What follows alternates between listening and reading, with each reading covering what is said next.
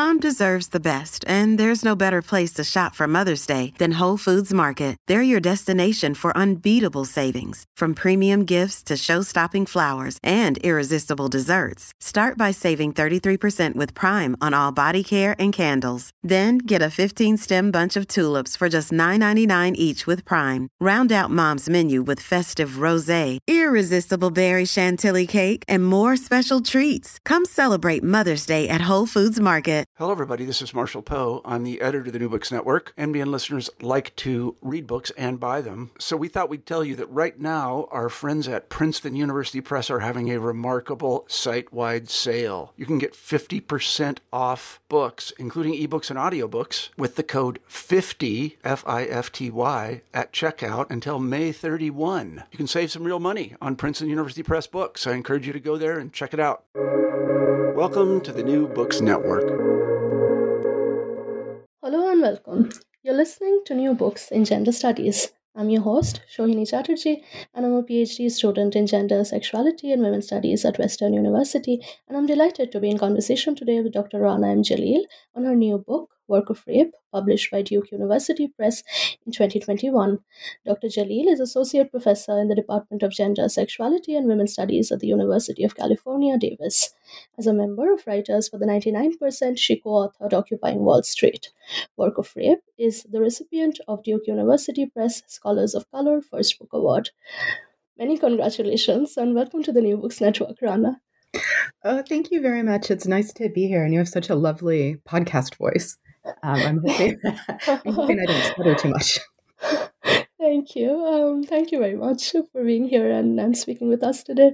Could you begin by telling us a little bit about how this book was conceived and what motivated you to undertake this intellectual journey that led you to bringing this book to us? Sure. So I think I've been thinking about this for a really long time. I was in high school and then in college in the mid-90s. So, I'm telling my age now, but at that time there was both the news that was happening in the former Yugoslavia's disintegration and the rape camps and the idea of mass rape, and there was also a kind of what gets called third wave feminism in the U.S. And this kind of emphasis on take back the night that was really resurgent, and a lot of the feminist media that I saw around that time was really focused on sexual violence. That wasn't by accident. That had been an organizing rubric for the movement that had started some decades back, and to try and consolidate and form kind of a feminist plan or agenda. So what happened was I was living in that moment, and I was reading things about rape and wartime conditions, and I was also going to feminist activist meetings and movement building spaces where rape was being talked about as the absolute worst thing that could happen to a woman in particular. That was the language used at the time. And I started trying to think through the connections. For me, it really, when I was that young, the question was really pretty simple and unsophisticated. It was, if rape is the worst thing that can happen to you, how do we talk about being in a rape camp or rape and work? It seemed like there were differences. And I wasn't, at that point, I didn't really know how to think about them. So I kept researching. That was when I started researching to try and figure out that question. And of course, the question changed as I did research, as I entered a graduate program. It changes based on what discipline you're working in. The question takes on different shapes based on what knowledge formations you want to address and you want to engage with. So it changed quite a bit from that, and I'm glad it did. But that was the initial kind of impulse. It came out of trying to make sense of the world and being in organizing and activist spaces. Mm-hmm. In the Work of Rape, you have developed a queer method, which you call Law Beyond Law. Could you tell our audience what this method is and the significance it holds for your book? Sure. So the idea of Law Beyond Law, it's a little L. It's hard to communicate it. I think speaking, it works better on the page, but it's a little L law beyond big L law. So the idea is that law carries a lot of weight and authority. There are ways to address law that speak about it on its own terms and logic. So, for example, following a history of law that talks about what legal decisions, or what case law, for example, has been produced on a certain subject, right? So around sexual violence, for example, or around race. And with the little L law, I wanted to think more about the production of law itself. And there are people who, like Siobhan Somerville, who think about reading sideways, so embedding law within its historical moment, for example, to look at the kinds of histories and motivations that are provoking some of the decisions, and to think about precedent in that way. And I wanted to build on that. I also wanted to think about how the structures and logics of law itself even inform the kinds of decisions that come out, or ways that we think about single issues, because there are other structures, legal structures and legal concepts in place that are shaping their meaning. So, for example, consent and coercion. There are larger debates around this about autonomy, rape in general, and the idea of and the idea of mass rape. What that can mean in the context of war, if you're looking to charge an international crime, it's going to be shaped and constrained by the other violations that rape and sexual violence get nested within. So crimes against humanity, genocide, or war crimes. And those kinds of structures shape what's possible to imagine. And they also come out of and those ideas of violation and the ability to prosecute or name and describe these kind of violations through law activate all sorts of political investments and political strategizing that can operate very unevenly in a divided world, and in a world where colonialism and imperialism and the legacies of them are still very active. Absolutely. I'm also intrigued as to how this queer method enabled you to be in conversation with queer of color critique, international scholarship on race making, and queer feminist activist scholarship to explore the interconnection between law and its codification of sexual violence. I was wondering if you have any thoughts on that. Sure. So a lot of queer of color critique is really about thinking about the inherited gaps, or this is how I perceive it, to think about what kind of gaps that we inherit, or what kind of thought that we inherit that doesn't get questioned even in revolutionary thought. So I'm thinking a lot about Rod Ferguson's introduction, for example, to Aberrations in Black, and his work to make clear how Marx, for example, keeps some categories around family, around gender and sex intact, even as he critiques others in liberalism. And so I was thinking about, having been a student of queer of color critique and read a lot about it in general, one of the things I was thinking about is how its emergence in the 1990s is first, and this is not a bad thing, right? It's just something to observe. It's US based, it's not thinking transnationally. And the idea of what sexual freedom might mean as a result isn't engaging with the kinds of things that are happening at that same moment. The queer of color critique is kind of being born in queer theory, and queer studies are being kind of born out in the academy, which is the fall of communism, the so-called post-socialist moment, and the advent of ethnic warfare. So I'm trying to kind of think of all those things together to see what that does about ideas of value and property, and that sort of thing. And I thought someone was going to keep the dog out of here, but a little dog just wandered in. I hope he doesn't bark. You write that efforts to create legally identifiable sexual harms lead to the standardization of consent and coercion. Could you reflect on the dangers of such standardization? Well, I think some of the danger I would take it back a step. It's that consent and coercion themselves, the way that they're understood, is often in a very individuated way. So your consent is violated at an individual level in a sexual violation, or you feel coerced. And what doesn't get interrogated as a result are some of the larger structural questions about, formations of desire, what we like, what we don't like, and then also just the grounds that we're living on and how we move through them, and how we live on them. So how do we think about sexual consent and coercion when, for example, we're in a settler colonial space? How do we think about how consent and coercion, sexual consent and coercion, particularly as sexual violence becomes a kind of rallying cry to unite a certain kind of wing or strand of feminisms? What does that do to other kinds of violation that can't factor in, and other experiences of sexual violence or harassment or rape that can't factor into, where the experiences are racialized or are about, very much about being colonized, and how those don't factor into the violation or the understanding of sexual harm itself, except as kind of an add-on. They become proof of coercion or proof of sexual harm, but they're not kind of theorized from that kind of perspective, location, or place. Right.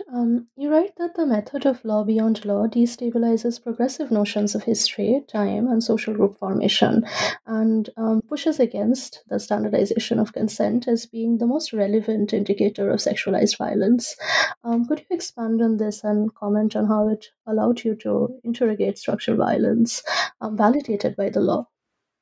Okay, so in the intro, when I'm talking about the method, one of the things that lets me do is think about the idea of fraud, rape by deception, which in legal scholarship provoked a lot of debate, because it was a way of, if the core violation, and this is kind of how law thinks about this, of rape as a violation of autonomy, then why are there not prohibitions against rape by deception in general? And so some of the cases that people wrote about where rape by deception was where there were charges of rape by deception, just as kind of an example of it, involved cases in occupied Palestine. And so the argument there was just that, look, here we've got this example where, the situation's politically fraught, but we have someone claiming to be something they're not. We have someone who's an Arab claiming to be Jewish, and this is and if the woman had known, then this sex wouldn't have been consented to. And so it's turning all around this idea of fraud that doesn't go back in any way and account for what's happening in the world, what's happening on the land, what's happening to make that experience of consent and coercion something that's even recognizable. So one of the ways to think about, one of the things that the method tries to do is think about again, like those other kinds of movements of law and the other movements of history, and just things that fall out of a kind of straight legal analysis, to just bring up what other kinds of structural violence get hidden or obscured by charges of sexual violation sometimes. So that's so I wrote about that in the intro a little bit, but it comes up all through the book. But that particular example is in the introduction. Yeah. You also write about the racialization of mass rape. Would you like to reflect on the politics of racialization, governmentality, and the production of the category of failed states, thought to be in dire need of intervention, and its gendered, sexualized, and race implications?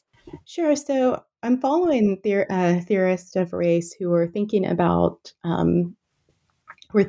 race as something that isn't fixed isn't fixed in the body. It's something that changes in all sorts of ways over time. So it's not a completely fixed or obvious identity necessarily. Now it can be, but the way that it works politically is tracking how that changes over time. So what the racialization of mass rape, it's trying to think about what it means that mass sexual violence and becomes such a kind of flashpoint in the 90s, to the point that it becomes part of international human rights. It's prosecuted in ad hoc tribunals and the emergent International Criminal Court.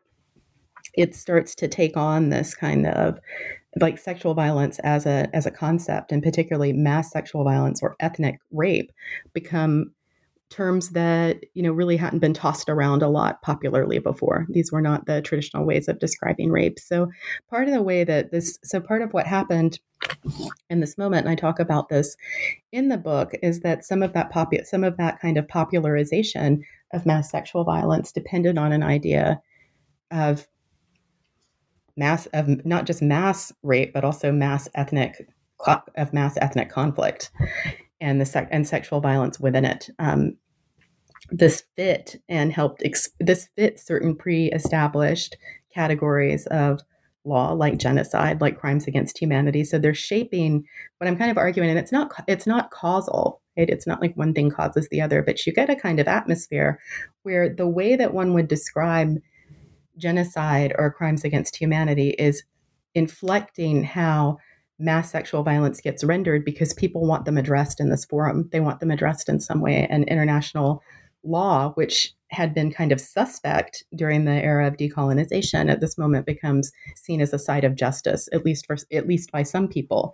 And so there's a push to narrate what's happening in ways that would be cognizable to it. And so I'm thinking about some of the effects of that. Some of the effects of that, when we're thinking about the racialization of mass rape, is that you end up with legal mechanisms and ideas about rape that, again, are in a very politically uneven world where power isn't evenly distributed. So when we say mass racial rape or mass ethnic rape, we might think, for example, of the Congo or Rwanda or the former Yugoslavia in the 90s. But generally, people don't think about U.S. prisons, for example, or what happens at the borders of the U.S., the kind of sexualized violence that happens at the borders with migrants. It's, those don't become mass violations. And this has something to do, I think, with the structure of law itself. Right. You write in chapter 2 of your book that feminists are nationally produced US or international feminist legal knowledge on mass sexualized violence largely depends on unrecognized and silenced conceptualizations of race, indigeneity, and what you call the sexual state form. Would you like to tell us what you mean by the sexual state form, and how does this conceptualization lead you to interrogate theoretical limitations of sexualized harm? Okay, so one of the things that I'm thinking about with this idea of the sexual state form is just, it's a heuristic. So it's not meant to describe everything in a lot of detail, but it's just kind of a tool or a device to think about what legal feminists in the U.S., when they're trying to push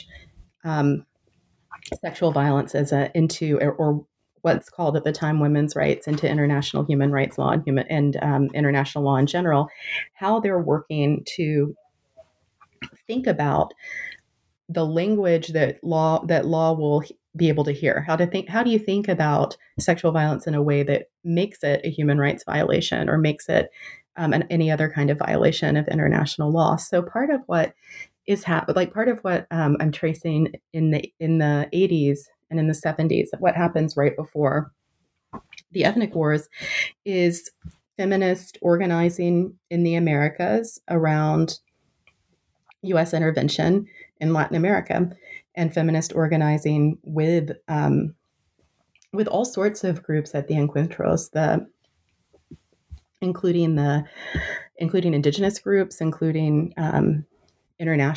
like feminists who work with international organizations, but also law on the ground and local groups. They're all meeting at these meetings called the encuentros. So this is in chapter 2, like you said. So what happens when you see, right, all of these different kinds of theorizations of what sexual violence might mean from these different locations, but what the legal feminists get out of this is an argument for for domestic violence as torture that gets analogized to the kinds of torture that dictators and states visit on political prisoners. So there's a lot of slippage that's happening there between the politics, right, of these dictatorships, how they're what kind of imperialistic involvement there is in propping them up, the U.S. interference in the hemisphere. All of these kind of things are going into producing a political prisoner and a subject of torture in that way. But but that gets erased when the move is to analogize domestic violence to torture, where women live in a parallel state of terror in which men are like the state. That's one of the arguments that gets made. So it was interesting to me to think about how the political read of what's happening in that region is influencing the way that sexual violence or sexual harm or domestic violence and intimate violence in general get described and get re-narrated. Right. Your work offers possibilities of understanding race, gender, capitalism, and sexual violence and justice. Why do you think this is important to bring this together, and what does it allow you to understand about law, feminism, particularly legal feminism, and sexual violence? So I think what's important is to break out of these individuated and individualizing models of sexual violence, and also to break sexual violence association with certain kinds of racial stereotypes and regional stereotypes. I think we've seen for a long time how sexual violence can be used as an alibi to justify all sorts of other kinds of violences, from invasions in Afghanistan to calls to increase policing at home. And so one of the things I try to do in the book is to think about how these circulating ideas of what constitutes sexual consent and coercion, for example, are really just are pulling together, or kind of formed through all these different sites of violence from violence in Latin America to the so-called ethnic wars in the former Yugoslavia and Rwanda to just across kind of moves across the globe. And we get this idea of what consent and coercion can mean through U.S. based largely, but we can just say people working in kind of traditions of European law, maybe, and U.S. based law, that we get these definitions of what sexual coercion and consent can be that are kind of culled together and that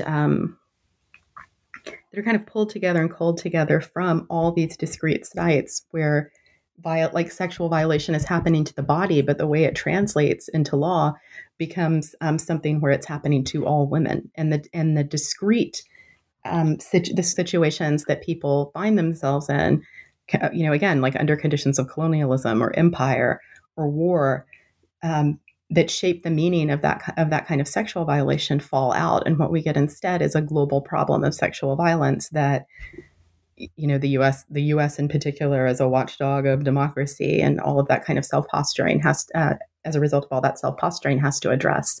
So that's one of the things I'm thinking about in the book, and I think that this is one way that we might start trying to think about how when and this is again something that's written that a lot of people have written about, how rights and how liberalism can be vehicles for capitalism, U.S. empire, that kind of thing. So I was interested in thinking about how these discussions of sexual violence and consent and coercion could also be those kind of vehicles globally, and then also again how that kind of work reverberates back onto U.S. campuses as well, or U.S. spaces. So what happens when what are the impacts of post Cold War orders of global security and governance on the meaning of sexualized violence, And then also, how does that work within the U.S. itself, which has has large issues and a long legacy of disavowing enslavement, indigenous dispossession, and racialized violence? What are these moves allow in the U.S., even as they're something that's extended and understood as something that's happening on a global stage? Mhm. In the book, you interrogate legal feminist and political theorizations of state sovereignty and responsibility to understand how they render militarized, mass sexualized violence against certain marginalized groups invisible. Would you like to reflect on how this invisibilization and silencing has been normalized and how it has contributed to epistemic, structural, and sexualized violence? Okay, so some of this is also about just structures of international law. I think you're asking about. So, and a lot of this is about jurisdiction. So, international law is kind of famously understood as not necessarily having, and this is the words they use in the legal descriptions all the time. It doesn't have any teeth, meaning that its enforcement mechanisms are paltry at best.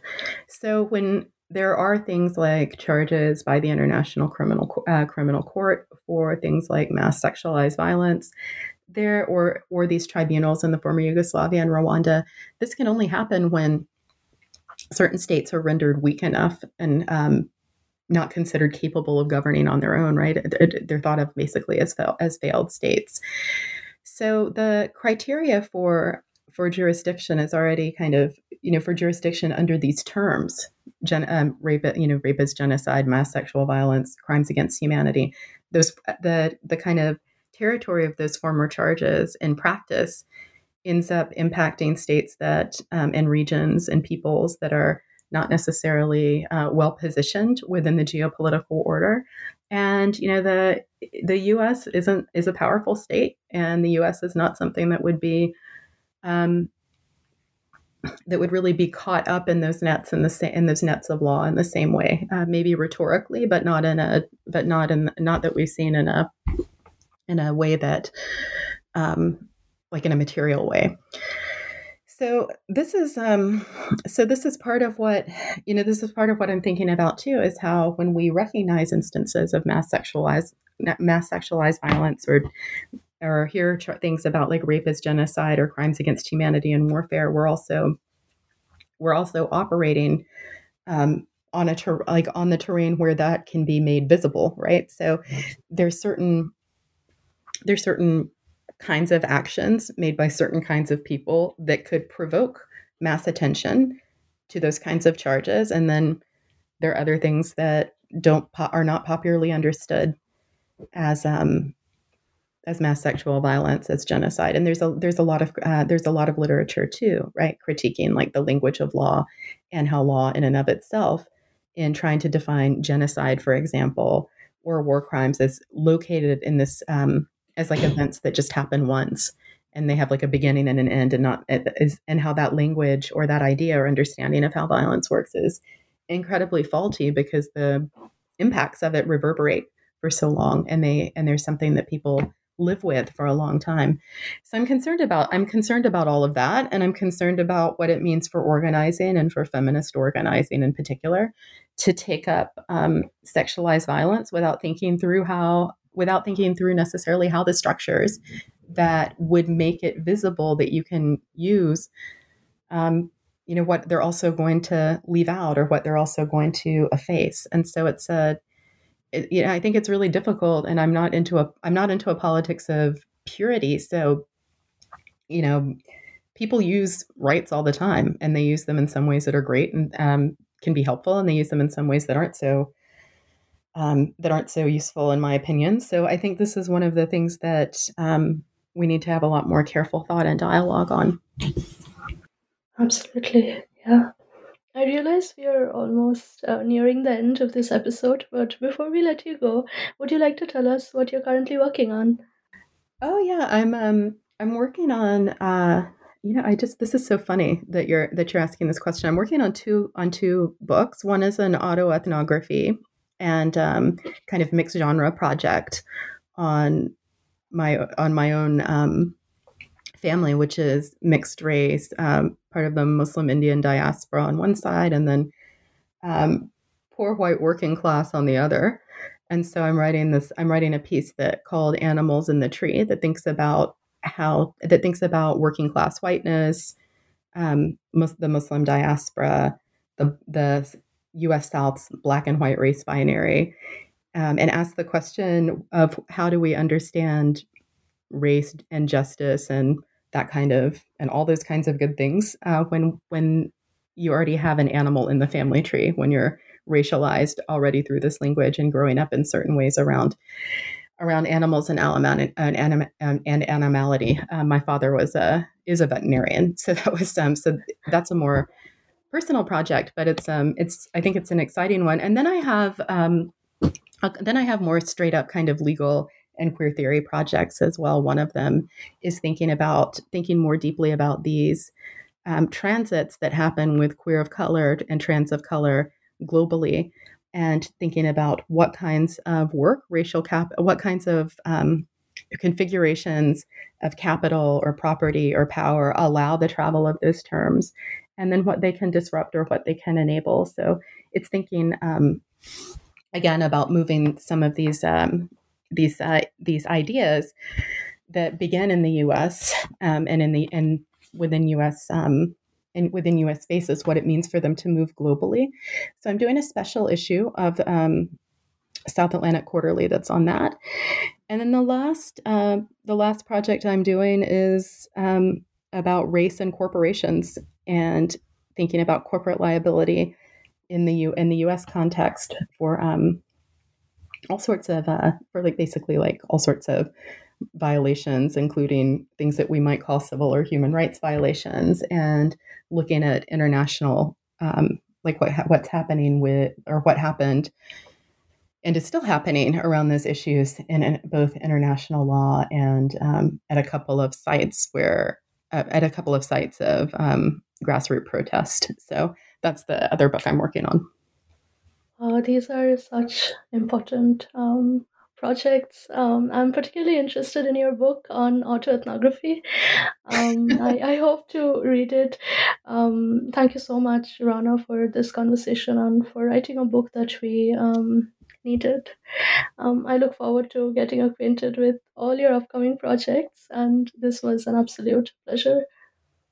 Oh, thank you so much. Thank you so much. It was really nice to talk to you, and I hope I did your questions justice. You did.